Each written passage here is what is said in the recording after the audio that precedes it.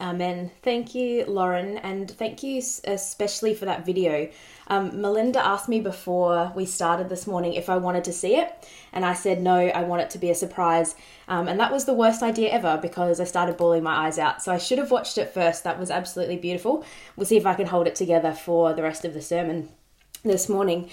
So if you have been joining us for the last few weeks, you know that we've just finished a series in the book of Jeremiah. We've been talking about how the people of God were in exile, and you might wonder why I'm starting talking about that this morning on the day of Pentecost. But I want to just kind of connect where we've been to where we are today for you, so you know how we kind of get to the day of Pentecost. So we've been talking about how the people of God were forcibly removed from their homes and exiled to Babylon. But after the exile was over, some of the people were allowed to leave. They were allowed to leave Babylon. But not everyone went back to Israel. Not everyone went back to Jerusalem.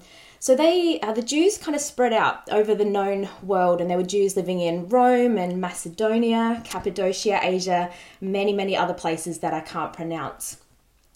And so a few times a year, they would pilgrimage to Jerusalem for festivals. And Pentecost was one of the 3 Jewish festivals that required Jews from all over the world to make their way to Jerusalem. And this is really significant because it wasn't just a normal day in Jerusalem. On the day of Pentecost, the city of Jerusalem was buzzing with Jews from all over the world who all spoke different languages. And the disciples were all together in one place, just as Jesus had told them to be, when a violent wind blew through the house and what looked like tongues of fire came to rest on their heads, and they were filled with the Holy Spirit. And hearing a commotion, a crowd of Jews gathered, and Peter got up to speak. And despite everyone speaking different languages, everyone present could understand what Peter said in their own language. And Peter explained that the coming of the Holy Spirit was the fulfillment of an Old Testament prophecy from the prophet Joel that said, "The Spirit will be poured out on all people, on sons and daughters, on old and young, on male and female servants." People who had previously been excluded from participation in what God was doing, excluded from the presence of God, were now included in the group God wanted to dwell in and work through. And from this day forward, the church was formed, and we are gathering this morning, even though it looks a little bit different than maybe it ever has at any other point in history. We are gathering this morning in this tradition, in this legacy of the Holy Spirit coming and forming these communities. And these communities do similar to what we do today. They started to gather to read and hear the scriptures. They ate together, they prayed, and they worshipped together. They shared everything that they had in common, and no one was in need. And they continued to share the message of Jesus, which transformed lives and communities. I've said these exact words in a sermon before. I think I've actually said them twice, and you will hear me say them again. So apologies, I'm going to be on repeat. But from the very beginning, the church's focus has always been outwards. Jesus didn't say, "You'll receive power when the Holy Spirit comes on you to help you establish your own church, where you only have to talk to certain kinds of people and the music will always be exactly to your taste." No. Jesus said the Spirit is coming to send you out to all people, to the ends of the earth, to the people who are like you and the ones that are nothing like you, even to the ones that you wish maybe weren't included. And this is why it is really important that we talk about what I'm going to call the other Pentecost. That's what we're going to spend time talking about this morning, the other Pentecost. You see, what happened here in Jerusalem on the day of Pentecost was just happening for the Jews, just the Jewish people. Now, sure, they were Jews from all over the world representing different cultures and languages, but they had a shared ethnic and religious heritage that brought them together. So this was nothing overly surprising in one way. There was nothing really surprising about the fact that God was bringing all of the Jews together and forming them into a community, because that's the whole story of the Old Testament up until this point. And the Jews didn't know exactly how it was going to happen, but they were certain that at some point in history, God was going to come back and restore Israel. So of course this was happening to the Jews. It's actually what happens next that's really unexpected.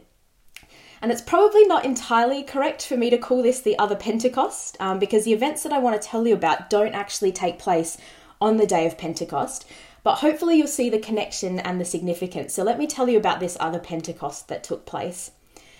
In Acts 10, Peter, one of the 11 disciples, one of the leaders of the church in Jerusalem, who is Jewish, is traveling around the region of Judea, and he has a vision.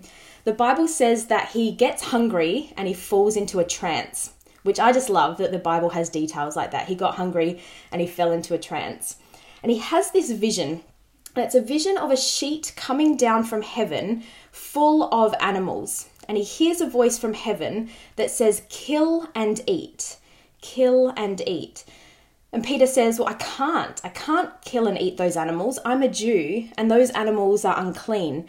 And the Jewish law says not to eat them." And a voice responds, "Don't call anything impure that God has made clean."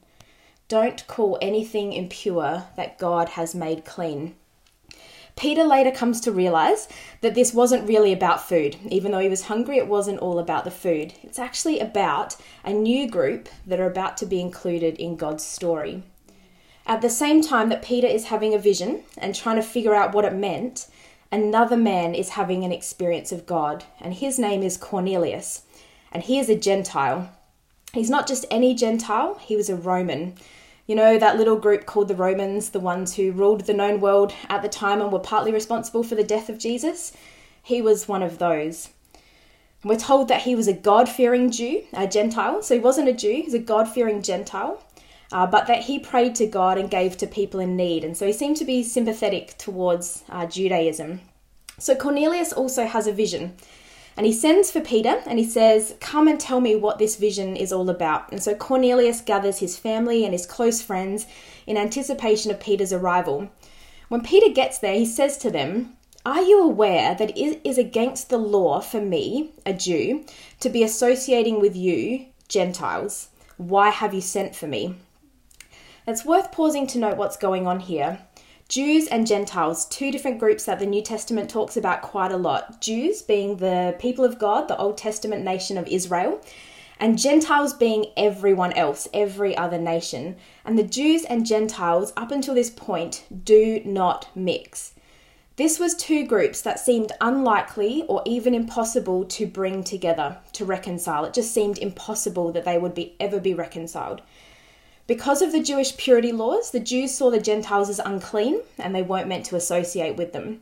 And among other things, this led the Jews to believe that they were more important than the Gentiles because they were the people of God. And so it's into this situation that Peter walks into a Gentile's house, and Cornelius answers Peter's question by explaining that he's had a vision. And then he asks Peter to tell him the good news of Jesus. So Peter begins to preach to them about Jesus, just like he's been doing among the Jews. And to Peter's utter amazement, while he is speaking to the Gentiles, they have the exact same experience that he had at Pentecost.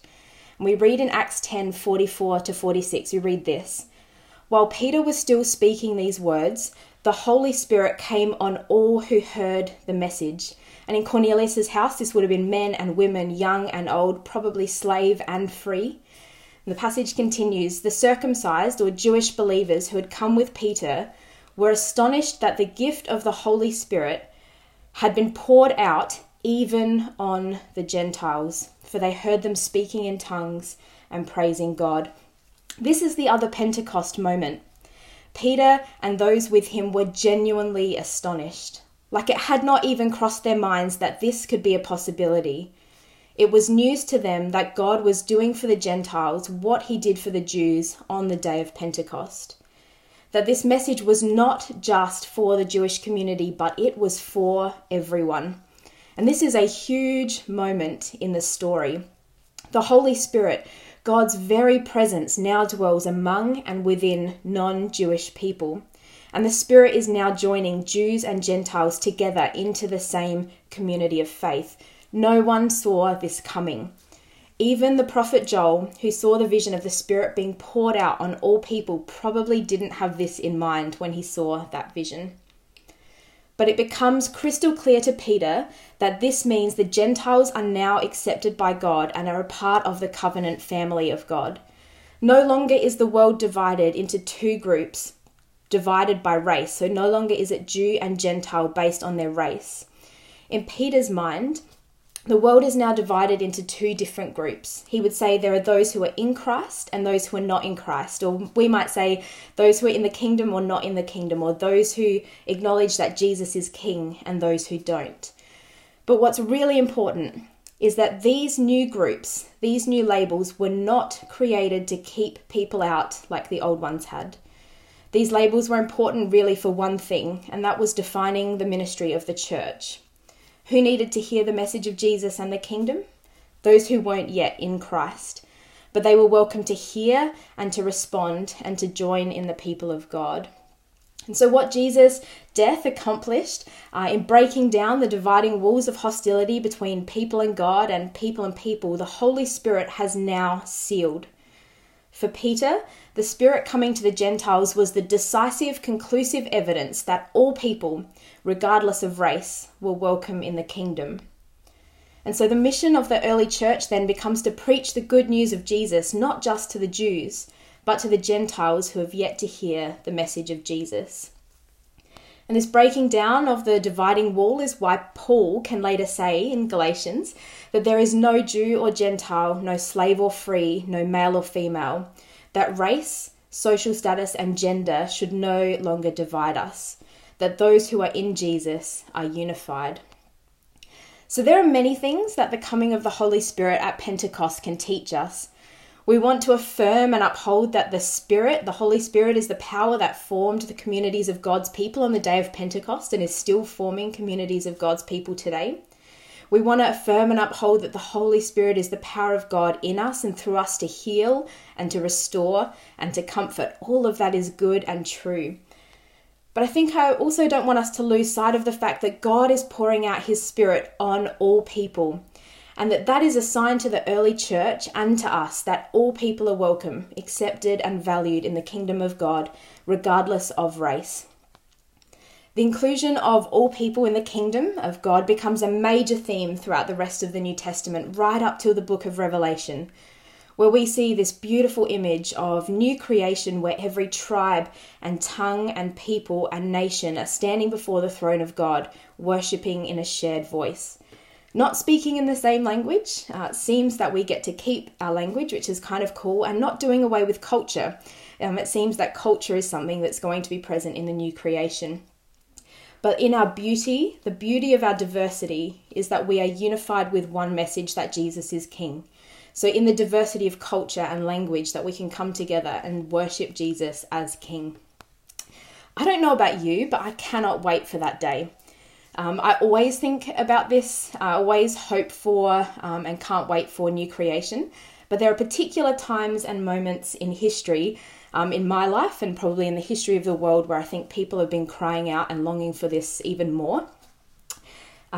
As I've been thinking and reflecting about this other Pentecost this week, I've had the Bible open, obviously, in one hand. That's how you prepare for a sermon. Thinking about these two Pentecost moments, but for me it's been impossible not to also have the news open in my other hand, to be able to hold both what God is saying and then what's going on in the world. And I've been reflecting and asking, how can this story of the Holy Spirit coming to break down dividing barriers between people speak into what's going on in our world at the moment? And what is the Christian response to the divisions that exist between groups of people based on race? I don't know about you, but I've been absolutely devastated the last few weeks about what's been happening in the United States. This week, with George Floyd just being the most recent in a long string of racially motivated violence and murder. And I've been watching with horror and honestly not able to think about a lot else. This is what's been on my mind. Makes me really angry, and when I get angry I cry, so bear with me, and it makes me feel really helpless.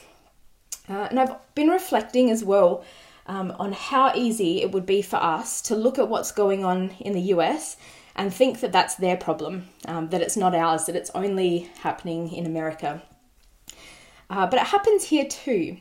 Regularly in Australia, people who are made in the image of God are treated as less than human because of the colour of their skin or where they come from. This is not how it's supposed to be. This is not the picture of restored relationship and justice that we see in new creation, that I'm longing for, and that I know many around the world are crying out for. As Melinda said, it's Reconciliation Week in Australia at the moment. We're in the middle of Reconciliation Week. And I didn't know much about the history of Reconciliation Week until I started reading about it yesterday. Reconciliation Week begins on the 27th of May each year to mark the anniversary of a referendum that took place in 1967. So not within my lifetime, but possibly within some of yours, definitely within my parents' lifetime. And this referendum was essentially to vote on the humanity of Aboriginal Australians. So prior to this, they weren't considered citizens and often not even considered human. And this stems from a common view that existed from the time of Australia being colonised. But in 1902, this view was articulated by a member of Parliament who said that there was no need to include Indigenous people in a national census on the basis that, and this is his words, he says, there is no scientific evidence that they are human beings at all. There is no scientific evidence that they are human beings at all. So it wasn't until the 1960s that this began to shift in legislation, but the legacy of this view lives on. Aboriginal Australians are overrepresented in rates on incarceration, homelessness, suicide, police brutality, despite only representing a really small percentage of our population. They're regularly dehumanised and marginalised along with migrants and those who are seeking the safety of our shores. So the question I have for us this morning is, what do we do with this? What do we do with this? We could dismiss it as a political issue, something that's not appropriate to talk about in church, but I see it as being deeply related to what it means to live out our calling as the people of God, the people who are empowered by the Spirit, that same Spirit who brought two unlikely groups together in the early church, who brought the Jews and the Gentiles together. That was the Spirit's work. From the early days, the church's mission has been to participate in the work that Jesus' death and resurrection and that the sending of the Holy Spirit began. Part of which is working to break down the barriers that continue to divide on the basis of race. The coming of the Holy Spirit at Pentecost and at the other Pentecost are signs of the breaking in of the kingdom, of shalom, of wholeness, completeness, and justice being established in the world, the things we've been talking about the last few weeks. And we are called to be a part of that. Not just to ask God where He's at work, but to ask God to open our eyes to injustice and the ways that we can participate in the dismantling of it in our world. Which brings us back to the Jeremiah Project. Elliot's going to speak on that a little bit more shortly, but I want us to consider the space for justice in the Jeremiah Project for a moment. Of course, we want to be people who work to restore mental health and build relationships and create beauty and care for creation, and who pray for our neighbourhood, all the things we've talked about in the last few weeks. And we are starting to hear some amazing ideas from you on how to do those things, and we are loving hearing those. But I don't want us to miss or overlook promoting justice, particularly in terms of racial inequality, as one of the categories. I think the temptation would be not to go there because it's hard. It's hard to figure out exactly what to do, but it's important that we try. I think it starts with listening and learning. It starts with self-examination, and it's going to mean taking action. So I would seriously love us to consider what actions towards justice we can take as part of the Jeremiah Project and in our lives more broadly in general. And I'm really keen to chat with anyone who is interested in thinking this through some more. Since the day of Pentecost and the day of the other Pentecost, the church has had a vision of what this new community in restored relationship could look like. The church has the picture for how this can work. And so in our world today, I think this needs to start with us. It needs to start with the church. We need to be the ones with the vision, showing people the way forward, what it can look like to be in restored relationship with one another. So to finish off this morning, I've borrowed a prayer from a guy called Eugene Cho. He is a Korean-American pastor in the United States. And he posted this yesterday on his social media in response to everything that's been happening. And so I'm going to use his words to pray, but I ask that you would pray with me. O Holy Spirit, give us ears to hear. Give us hearts that mourn and break. Lord, please heal our land, our world. Convict our hearts. Open up our eyes. Stir us to repentance and forgiveness. And may this begin with me. In Jesus' name, amen.